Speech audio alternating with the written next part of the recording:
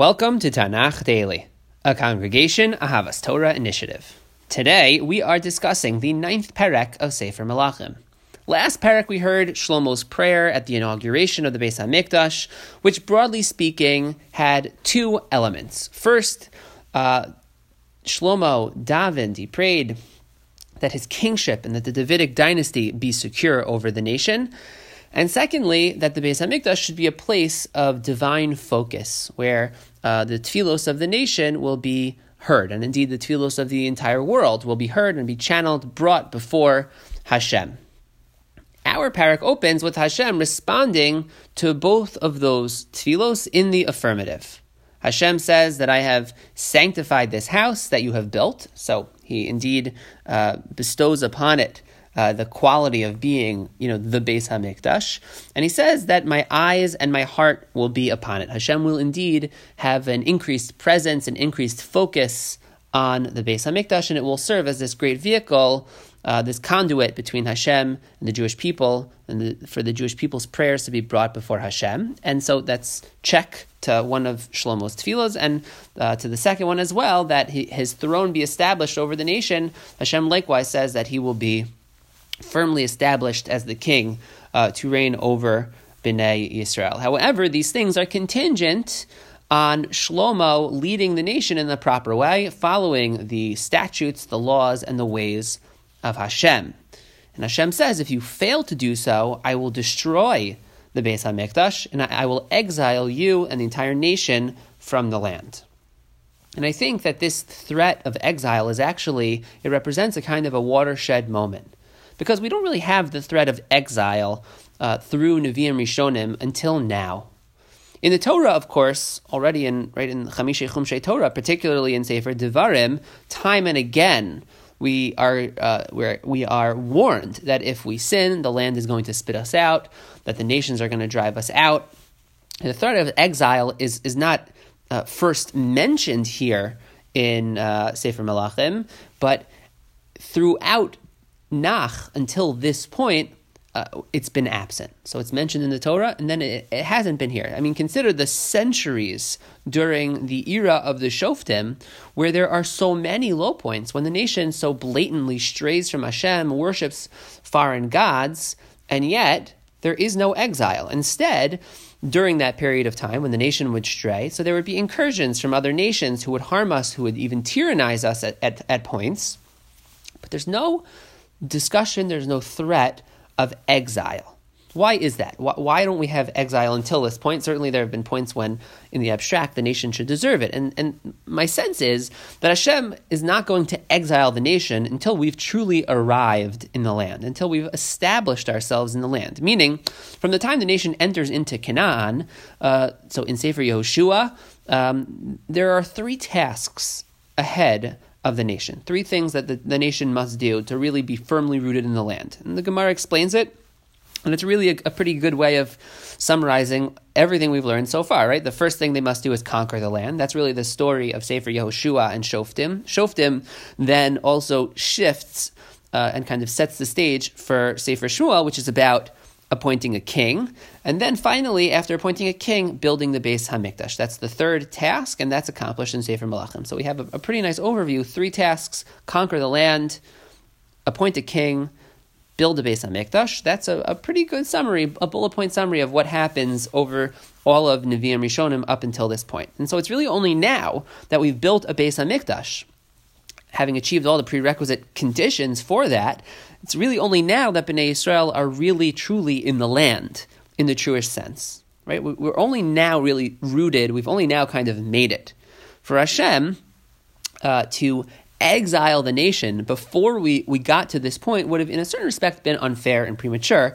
The nation first has to kind of have a chance to be there and to be there in the fullest sense, and only then can Hashem exile us. So that means that now that we've reached this monumental achievement and that process of the conquest is truly complete, now for the first time it makes sense that the threat of exile is presented to us. Now Hashem tells Shlomo, okay, if you stray, it's not just that that Ammon's going to attack you. It's not just that Moab is going to attack you, that Amalek is going to attack you. No, if you stray, now there truly is the threat of exile. And in that sense, the Beis HaMikdash, the completion of the Beis HaMikdash, really raises the stakes for the nation. After Hashem's warning, we really conclude this glorious section of our Sefer. All right, we've since Parak Gimel, basically, we've been on an upward roller coaster. It's not a roller coaster. It's just been pure ascent. It's been wonderful things. As we've noted, there are elements that are a little bit off. The seeds of issues have been planted, but by and large, we've been just going up, up, up. Things have been great, and now after this warning of Hashem and this answering of Hashem's of Shlomo's prayers, now from Pasuk Yud onward, I think we start tipping downward. The parak is not by and large a terrible parak. It's overall a positive one. Still, the remainder of the parak is there isn't terrible sin. There isn't some horrible immediate calamity that takes place. But as you'll see, and I'll run through a list of things, the remainder of the parak leaves us with a little bit of a funny taste in our mouth. First, we learn that the king of Tzor, Hiram, is not only supplying Shlomo with cedar, but also a vast amount of gold. That's not something that we had known up until this point. Okay, that's not terrible. In return, Shlomo gives Hiram 20 cities in the Galil. A move that in and of itself is kind of odd, even problematic. How could a king of Israel give away a chunk, a large swath of our holy land to a foreign nation? That's kind of strange. And on top of that, Hiram is unhappy with this payment. He essentially says, no, thank you. He looks at this land and he says, this isn't pleasing land. This isn't, for whatever reason, either it's not very fertile land or by whatever metrics it was being judged, it didn't satisfy Hiram. So not only is this not a move that sits well with us in a kind of religious way, from a religious vantage point, but even politically, this is not a politically expedient and fruitful move. Okay, interesting. Then we learned that Paro had conquered and destroyed Gezer, and then he gifted it to his daughter, Shlomo's wife. Again, how he makes sense of that is not so clear, but presumably it also doesn't reflect very well on Shlomo that another king, the king of Egypt no less,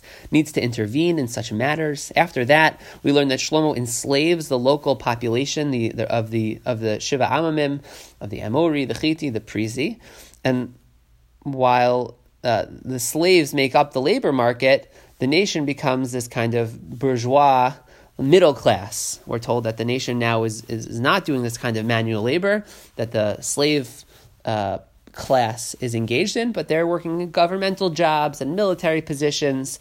So we're seeing a move away from the land, a move away from an agrarian society, a move away from a connection to the earth, which perhaps you could couple with the fact that Shlomo was willing to give away these 20 cities, something to think about.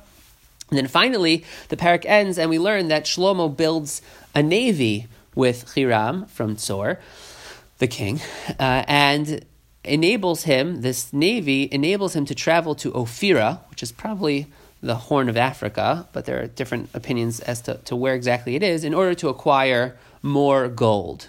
To be sure, right? Okay, so that's how the parak ends. It's Shlomo turning outside of his borders to now find and amass even more gold. To be sure, none of these kind of small anecdotes, which I've just run through, are in and of themselves terribly bad, and their implications individually are kind of up for grabs. You could make sense of them in any number of ways, but as a whole, and especially knowing what is to come in the prakim ahead, it seems that the nation is growing too wealthy, it's growing detached from the land, too interested in gold. Gold comes up so much in this parak.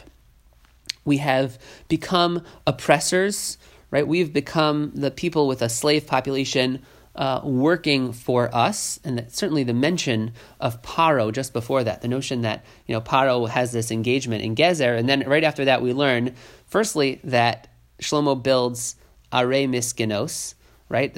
Which these storehouses, which that language, of course, brings us right back to the Egyptian tyranny of the Jewish of Bnei Yisrael. So we have like Egypt, Arei Miskenot, and then but who's the taskmaster? Who are the slave owners? Who are the tyrannizers? It's Bnei Yisrael. It's Shlomo. So that all kind of sits uncomfortably with us. And then we're allied very strongly with Egypt, and then we're going on these far-flung missions to nations half the world away in order to accrue even more gold. All of it together, the totality of the picture should sound the alarm. And indeed, we know that we are soon headed for a much darker period, and it seems that after the conclusion of the description of the Beis HaMikdash and this wonderful, extremely lofty moment, we've already now entered into this murkier territory, bringing us kind of ominously to that darker chapter. That's it for today. Chazak ve'ematz, and happy learning.